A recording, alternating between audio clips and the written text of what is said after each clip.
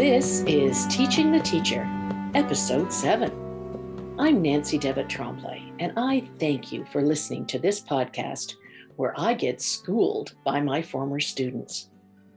This episode has something for everybody. If you think you might like to become a chef, we've got you sorted from A to Z.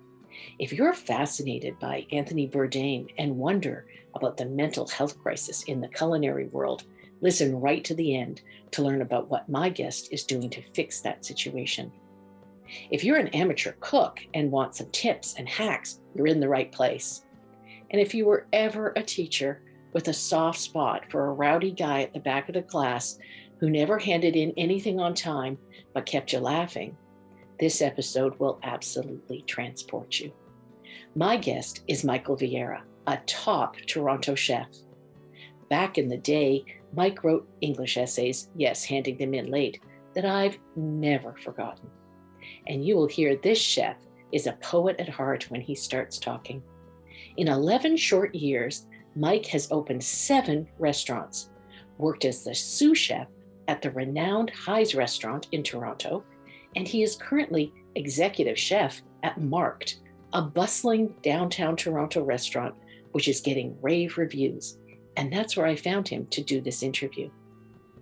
So this is Marked. So I started with them just after the first lockdown from COVID. So I was at Hy's, as you know. The salary there was amazing and the restaurant is gorgeous. The food quality was incredible, but I'm more of like an artisan kitchen kind of guy. We'll start at the beginning, I guess, with like what you were like as a kid. I mean, it's not everybody grows up to be a chef. So were you that kid who was like, bring on the anchovies, Mom? Yes, add more garlic to that broccoli. I'd like some blue cheese. Was that you? See, it's really funny because almost all the chefs I know, like food was such a big part of their upbringing. And for me, it really wasn't. I was a super picky eater. My favorite food groups were hot dogs and pizza, right? That was the extent of my food knowledge. I messed around with cooking breakfast from time to time. I could make a pretty mean French toast, but beyond that, like before I went to culinary school, there was no relationship between me and food whatsoever. It came out of nowhere. I learned to love food because I loved kitchen culture. And I was, if you remember, back when I first started high school, I was a dishwasher at Fratelli's in Highland Creek. And that experience was kind of where my mind kept going back to, was the culture in the kitchen versus, sure, I liked to eat, but I didn't know much about cooking or any of the technical stuff. But the culture of the kitchen and just the crazy, bandit crew of pirates that they had back there and the amount of fun that they could have, but also the work ethic and the discipline, it blew my mind. And it stuck with me. It stuck with me until after high school. We know that I wanted to, at one point, maybe be a journalist or a university professor and teach English. I wanted to do something with writing, and that was my passion. But yeah, it wasn't until after high school when I took that year-long sort of break and had a lot of time to think about whether or not I wanted to, subject myself to however many more years of school. I just decided I just wanted to start doing something, and that's kind of where I landed. And like I said, I grew to love food. I remember when you were washing the dishes and you would talk about how you'd like to get your hands on the risotto, and maybe they let you make a risotto or two. And it was, yeah, I was lucky if they let me dust the calamari, but it was still a good time. Yeah. So you went to culinary school. So you had to, you got training. Culinary school is pretty bizarre. So you do the demos first. So you sit through a class where a teacher or an instructing chef does a demo of a few dishes, basically to isolate and work on certain techniques. So the first one that I recall was your first class is based on veg cuts. So you make a ratatouille, a stew version of ratatouille, and it's all these perfect little diced knife cuts. So they're teaching you how to use your knife in a practical way. So you basically sit through the lab where the instructing chef makes the dish in front of you. I slept through most of them, I'm not gonna lie, because they were so early in the morning. No stranger to sleeping in class, I guess. And then the labs themselves, you go in and you actually cook those dishes. There's a chef who walks around and stands over your shoulder, makes sure you're doing everything right. They evaluate you based on sort of how you work, how you organize yourself. And if you do a good job, you get good grades, and it's very practical in that sense, which I think is why I liked culinary school so much and why I came to love cooking, is because it's all very hands-on. There's not a lot of, sure, there's some talk and there is sitting through classes. But at the end of the day, it's all about learning through experience. And then, of course, the other 50%, you take math courses, you take marketing courses, you take like office courses, like whatever, Microsoft Office. Fun fact, I actually didn't get my certificate from culinary school because I missed a deadline on my computers course. And I didn't realize it at the time, but it's pass fail. And if you miss a deadline, you're done. So missed a deadline, failed that course. And to repeat it was going to cost me like $500 or something like that. And by that time I was already working. So I was like, I don't know if I really need the piece of paper. How many times did I tell you that when you got out in the world, you'd have to hand things in on time? I don't know, probably a million times. I just, But the thing is that the whole thing about this work that you do, it's more work ethic than probably anybody I know. So that all changed, right? Yeah, 100%. And deadlines are important now more than they ever have been, I would say, especially given my new role as executive chef. It's a lot of keeping track of things outside of the kitchen as well as inside. So, I have to be up to date on my paperwork and my invoices. I have to make sure suppliers are getting paid. I have to make sure that, staff are getting paid on time, that, hours are being clocked, that my costs are in line, that my budgets are lining up. And yeah, so it's funny to see if you could work a day with me and see the level of organization that I have now versus what I had back in high school. It's night and day. And I say that with no exaggeration. I'm sorry, I'm kind of laughing. Even doing math. Yeah. Yeah, you kind of had a little bit of a no thank you. Yeah, no, I was very anti-math. The nice thing is that the math in the kitchen is fairly simple. I try to keep things metric so that the math is nice and easy. Everything's in tens. A lot of chefs still work with imperial systems and like cups and teaspoons. All my recipes are down to the gram, just so that it's much easier to manage the math when it's done that way, right? Okay, I kind of have to go back a bit because there's just so much. Ratatouille, I've never made a good ratatouille. I honestly don't think that's a really hard thing. You were just learning that at the beginning? Yep. They don't, the training wheels come off right away. They expect you to perform. There's a lot of even in culinary school, there's a bit of an ego culture, which is still very pertinent in the industry as well. A lot of the people who go to culinary school have already been working in professional kitchens for a while. So sometimes I would find you'd be in a demo or something and you'd ask a question and somebody would crap all over you and be like, how do you not know that? What comes back to me was making Caesar salad dressing, which is maybe the second class that you do, and they're teaching you about emulsions and how to whisk a mayo together by hand. And they're pureeing anchovies. In the very first lab that you do, they teach you how to puree garlic with a knife. And when you puree garlic with a knife, you chop it you smash the garlic clove, and then you salt it. And if you salt it slightly, it actually, you ever notice when you're chopping garlic, it sticks to your knife? I had a plan. My next question was about garlic. Is there an easier way to mince garlic? You add a tiny pinch of salt to it. When you're processing it, it doesn't stick to your knife. Don't ask me why. I can't break down the science for you, but all of that sticky oil business, it combats that. I guess it cuts through the oil. And so when you're chopping garlic, add just a tiny little pinch of fine salt to it and it will chop just fine. No worries. So anyways, in this class, they're pureeing anchovies with a knife to add to the Caesar dressing. I've never had an anchovy in my life. I think they're disgusting. I still do, actually. It's one of the few things now I'm not a big fan of. And so she's pureeing it with a knife, and I raise my hand, and I'm like, did you add salt to this at any point? And half of the class just instantly scoffs at me and is like, idiot, anchovies are so salty. Why would you add salt? And I'm like, I'm just asking a question because I don't know, right? And so there's a lot of that culture in culinary school where there are the people who already know things, and there are the people who don't know anything, which can make it kind of like, oftentimes it made me not want to ask questions, and that culture leaves culinary school and it finds root in professional kitchens all over the place. It's one of the biggest problems in professional kitchens is too much ego and not enough teaching, right? And that for me is, I think my favorite part of my job is that I get to teach people things all the time. And I just can't fathom somebody not wanting to do that as part of this job. Like, why do something that is so inherently about caring for other people, right? You're feeding people. That's what you're doing. You're nourishing people. So why not also try to nourish people's minds, right? And I never understood it. I still don't understand it. So in my kitchens, I really try to combat that ego culture in a big way.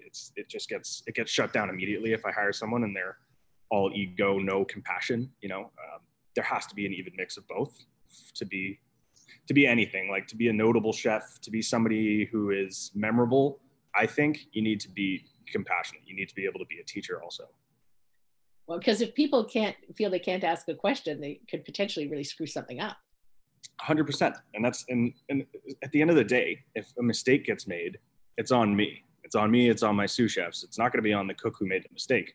If a dish comes back to the kitchen and the guest is not satisfied with it, I'm not sure, I can get to the root of the problem and blame someone. But at the end of the day, it's my name on the menu, and, I'm the one who's going to get written up about it. So I think it's invaluable to be a teacher first and a chef second, right? If you're not interested in educating your cooks, there's really no point in doing this at all. So cool. I'm going to flatter you too much, but I don't know that I met another student in all my years that had a deeper, more quick understanding of Shakespeare.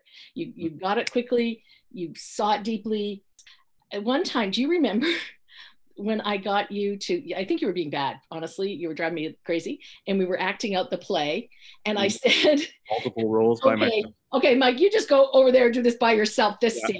And it was Cornwall gouging Lear's eyes out, right. And the servant stabbing, other people goading him on, and the servant stabbing him, and then the other eye coming out, and there's King Lear on the chair, and all this is going on, and you did it all by yourself. Yeah. It was perfect. It was, and I told kids about that for years. There was this guy I taught who did that. But you know what? I think that's you in the kitchen, probably. I think a little bit. It's very obviously I had pretty bad ADD back in the day, and I still do. And I think it has actually served me well in this industry, right? Because at any given time, there's 100 things happening around you, and as someone with ADD, you're hyper aware of every single one of those 100 things that are going on around you. So in the middle of a busy service at any given time, I'm talking to a manager who's on the other side of the pass. I'm working a section, so I've got 6 things cooking on the stove. Maybe I've got something in the deep fryer. My guy on the salad station has cut his finger off or something like that. And I'm aware of all these things happening around me at the same time. And I think it comes from that, I don't know, maybe I'm still super hyper, and my brain is always doing 1,000 things at once. And I think that's why I stuck with this for so long too, because I can't think of another field where I'm going to be as in it and as fully occupied at all times as I am when I do this. So yeah, I think absolutely that quality has definitely translated into my career for sure.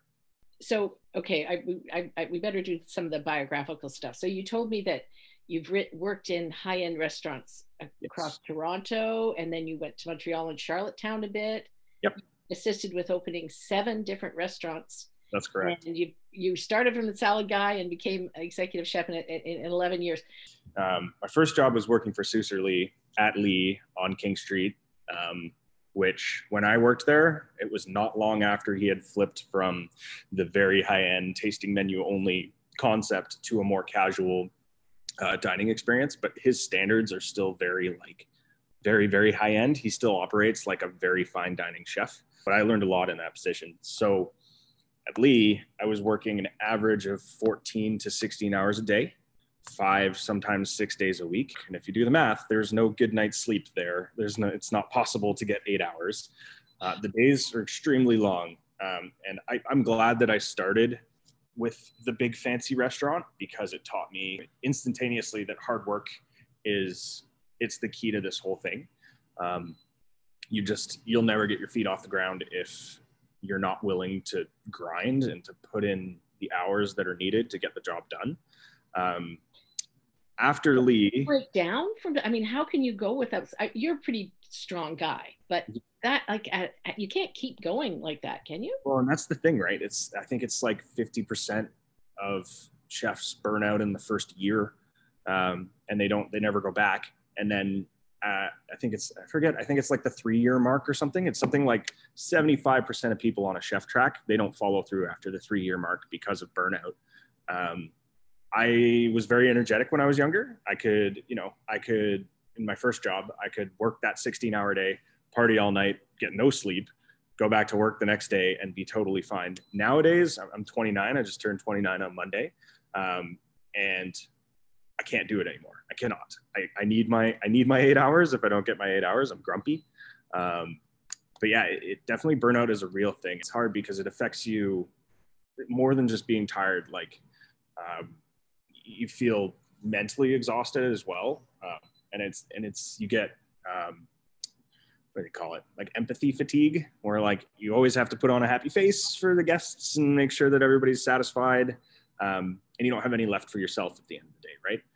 So you go home and you're tired and you're sad and you're lonely because your social life is limited to 2:00 in the morning till 6:00 in the morning, and nobody is alive at those times. So your social life changes, your hours of living change. You work in a kitchen that has no windows usually, and so you don't see the light of day most of the time. So it's a weird life, and it's a big adjustment. Now that I'm in a position to make measurable change, I try to make sure that my cooks don't have to go through what I went through at the start of my career. Try now to make sure that's not happening. But end of the day, like I said, I've opened 7 restaurants, and when you open restaurants, and I don't seek out openings, they tend to find me. Opening restaurants is really stressful. For the first 6 months, you work 70, 80 hours a week because there's just so much going on. So like I said, I don't seek them out. But when I was with Oliver and Bonacini, I got transferred to a new open up in Bayview Village, and we opened. It's one of OMB's biggest properties. It's an event space, a barbecue joint, and an Italian restaurant all in one. They opened up the Italian restaurant, then the barbecue joint, and then the event space. And I was overseeing that as executive sous chef, which is just like each one is like opening a new location. So it's long days. They flew me out to Calgary before that to help open Buffo in Calgary, which is their Italian restaurant out there, basically just to sort of show me what it would be like to open a restaurant with them. Oh, wow. So I did that opening. And then after that, we did the 3-tiered opening. And then I left that restaurant to go help a buddy out in Charlottetown who was taking over a dive bar that the company who owned the dive bar really wanted to step the food up a notch. So he was Michael Smith's chef de cuisine at Bay Fortune in PEI, on PEI, I should say.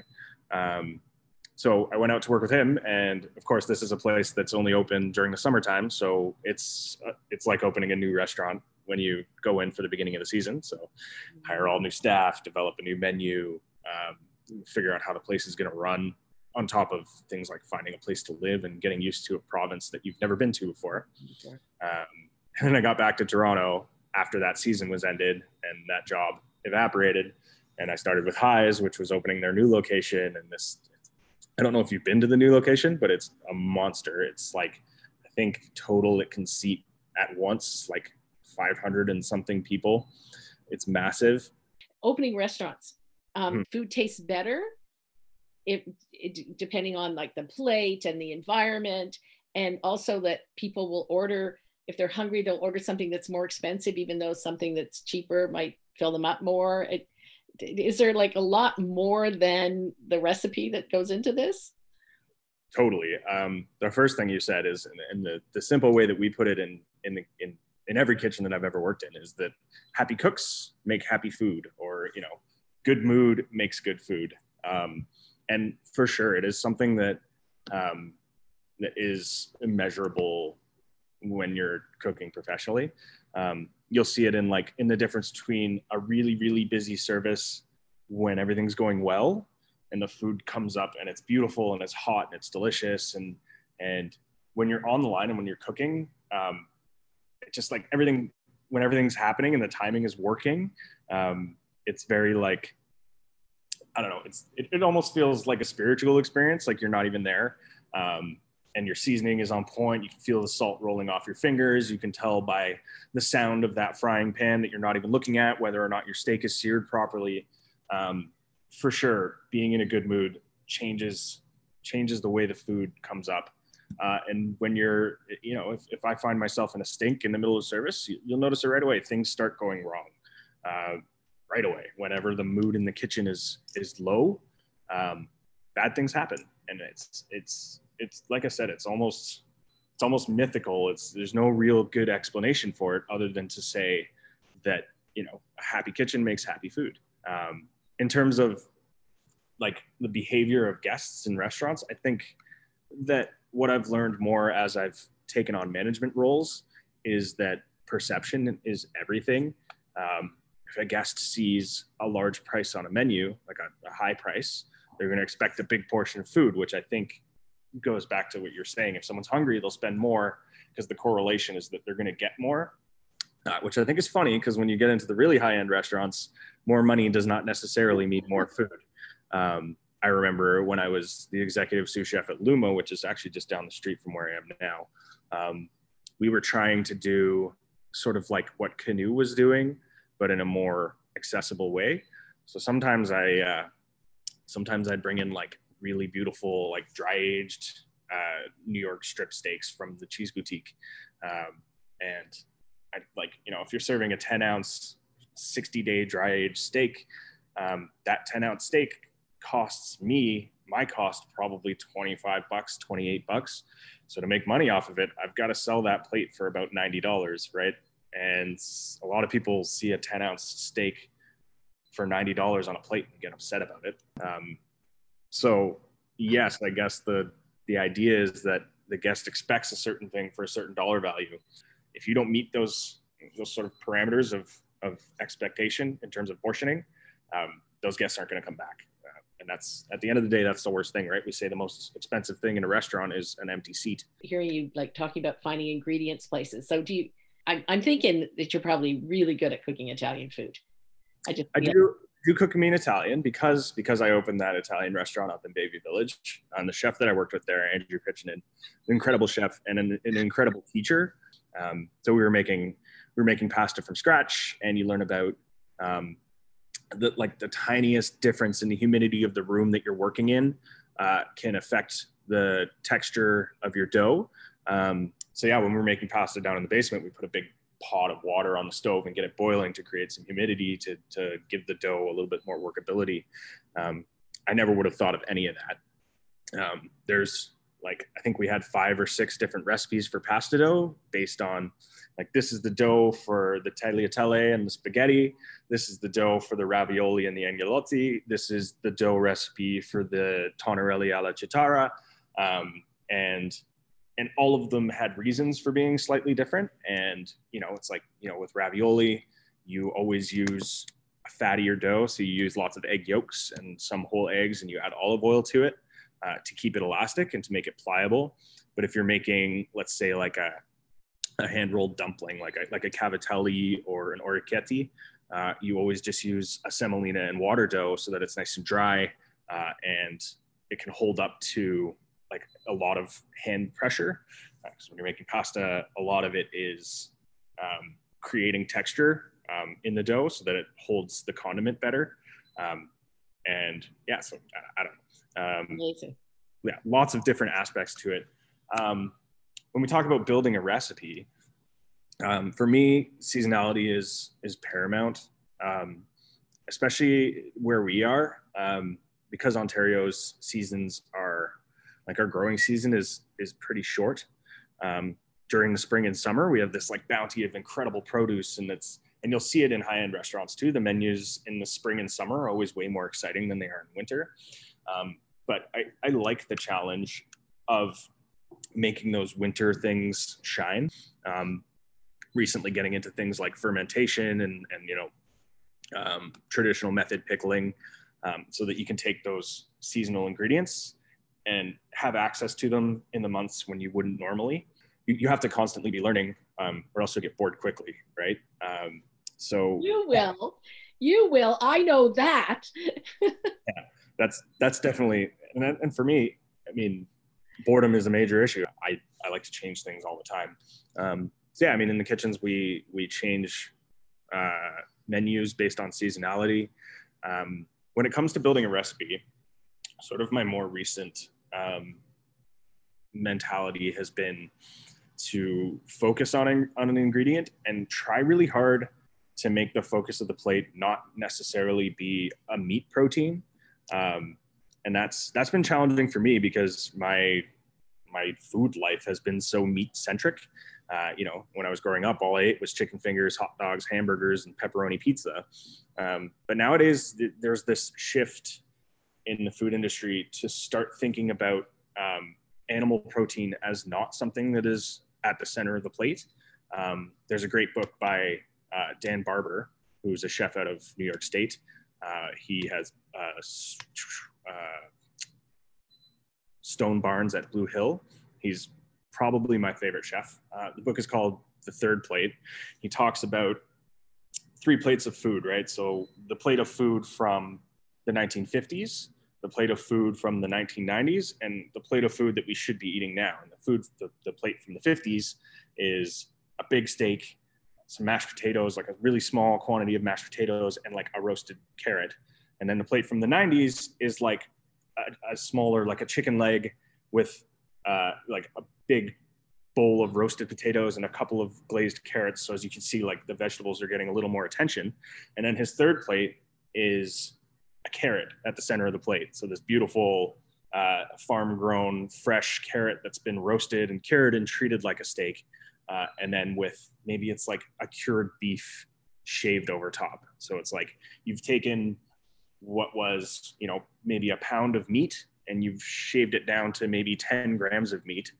And it's using, not necessarily eliminating meat from our diets entirely, but using it more as an accent to more vegetable focused things, which for me, that's been my philosophy the last couple of years, is trying really hard to make that third plate a reality. Because I mean, when you really look at it, when you look at statistics and you look at the numbers, mass farming it contributes more to carbon emissions than almost any industry. I don't know the exact stats, but it's like, especially cattle farming, it's really, really bad for the environment.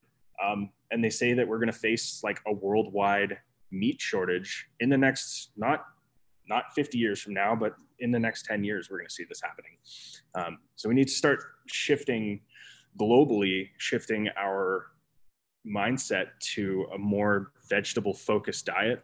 And if we do it now, if we think about doing this right away, we have the chance to still have access to animal proteins if we use them more sparingly and stop thinking about dinner as having to be, we're having chicken for dinner or we're having a steak for dinner, rather than we're having all these beautiful vegetables that we have access to that can be grown sustainably, with maybe it's just like, I don't know, vegetarian pasta with a little bit of chicken broth as the sauce, rather than like a big chicken breast with a little bit of pasta on the side. I tried the vegetarian thing for a while, and it's just, I have always preferred eating just a big plate of vegetables than to having like, all that fake meat that's out there now. I would pick a bunch of fresh vegetables cooked and treated with respect over any of that fake meat stuff any day. And I think you can do a lot more with a vegetable than you can with meat anyways. Like, if you buy a nice steak, you can do 2 things with it. You can sear it in a pan or you can cook it on the grill. But if you get a cauliflower, there's 3 dozen things you can do with a cauliflower, and all of them are delicious. I'm just thinking that you must have put in years and years of boring stuff. I'm just Oh, thinking of like chopping carrots and doing everything perfectly and really repetitive probably. yep. The first day that I ever worked in a professional kitchen was my stage at Lee. Stage is when it's like a working interview. Anyways, my first day, all I did all day, I julienned green onions and I sliced brioche. And every slice of brioche had to be the perfect thickness, every single one exactly the same. All the scallions had to be perfectly julienne to this like 1 millimeter thickness and the perfect length. So you're cutting on a bias just to this, to like, it all had to be so on point. And getting, it's the same with anything. I think any skilled trade, any craft, any art. I don't like to think of cooking as an art because I think that's when ego comes into the game. I prefer to think of it more like a craft or a trade. But anyways, I think it's your art. I don't care. It's all repetition. It is doing something 100,000 times before you've mastered it. That's why you have like I said, I've been doing this for 11 years and I'd say I know like 0.5% of all of the things that there are to know about cooking. Because there's always something. And if you find yourself getting stagnant, it's just, you haven't done enough. You're not looking enough. You're not, because there's always something right in front of you that you don't know yet. And you just need to take that step to learn it. And yeah, like I said, beat everything to death. I would never, like, I've now cooked, I've cooked thousands of steaks, and it wasn't until probably my 500th steak that I was good at cooking steak. Same with, I don't know, like making pasta by hand. The first couple times I tried to make pasta by hand, it was crap. It looked terrible. The texture was no good. It didn't cook properly, or it was too dry, or it was too wet. But now that I've made pasta dough hundreds of times, I'm pretty good at it. And I think people get discouraged when they cook at home and they make a recipe they've never tried before and it doesn't turn out the first time. Of course it didn't turn out the first time. You've never done it before. Like, when was the last time you did something you've never done before and you naturally were just perfect at it? It doesn't happen. It really doesn't. So I think patience is super important. And yeah, just understand that before you get really good at anything cooking wise, you're going to have to do it more than once. And when I say more than once, I mean a lot more than once. You were saying that we should address the mental health crisis in your field. Yeah. There are lots of people really suffering, I guess. Huh? 100%. I actually wrote down some stats because it's interesting to me. So 1 in 5 hospitality workers will experience severe work-related mental health issues. And of those people, I think it's 6 in 10 are too scared to speak to their superiors about the stress that they're undergoing, which is a problem in and of itself. We need to, as an industry, we need to move into a culture of being open to hearing about these problems and getting rid of the stigma of, oh, this person is depressed, there's something wrong with them. It's like, yeah, because they're working this crazy life in this extremely stressful field. And like I said, you have to be passionate to do this too. So your heart's in it. And when things go wrong or when things are difficult, it's not just like, it can be heartbreaking, right? You can really internalize stress in this field. Chefs are nearly twice as likely to suffer from drug and alcohol addiction versus the general population. I think that statistic is I think it's dentists, doctors, firemen are the top tier of drug and alcohol abuse and depression. And then right below that is chefs and construction workers for, dealing with that kind of stuff. And it can take you and wring you out if you're not careful. So I think the solution is to create a dialogue in the workplace that is, you are more than likely to experience this. So when you do, please come and talk to us so that we can figure it out. Something that the company I'm working for now does quite well. We have all these initiatives. All of our salaried staff have access to online therapy sessions and things like that, which is great. And we're very we're all very open in this place about things that we're dealing with on our own time. We talk openly about, our experiences with counselors or therapists and things like that. And that, for me, I've never seen that before in a restaurant. And I think it's so important because, like I said, think about Anthony Bourdain, who passed away this year or last year, committed suicide, right? And you see it all the time when you're in the industry, you notice it. And what people don't realize is that there's a lot more going on here than just cooking and serving guests, right? It's hard. It can be exhausting. And the result is that, mental health is a major problem in hospitality. And it needs dealing with, and it needs dealing with, now before it hurts anymore. So yeah, like I said, very happy with the way that this company is doing things. I really, really have appreciated talking to you, Mike. Likewise. Such an amazing person, and I'm so proud of you. Thank you. So proud of you. Of course you were going to do something amazing like this. But I'm just glad you were able to express yourself in this world, and you sure paid a lot of dues. I'm sure you did. Mm-hmm. I'm really proud of you. Thank you. It's been quite a ride. I don't think Mike in the 12th grade would have seen this coming at all. I don't think I had even an iota of a hint of where I was going to end up, but it's been a really unique way to live. And I like it. I wouldn't have it any other way. Super against the grain of, what the rest of the world does, so to speak. And I think that fits me pretty well. The original music for this episode was composed and performed by my former students, Ashley Rivera, Mila Carlos, and Chloe Sue. I hope you subscribe to this podcast series and leave your comments. If you're curious, you can watch a short video version of this episode on the Teaching the Teacher YouTube channel. Please follow us on Instagram at Teaching the Teacher. We're on Facebook too. Share, subscribe, send questions, leave comments. Thank you in advance for your support.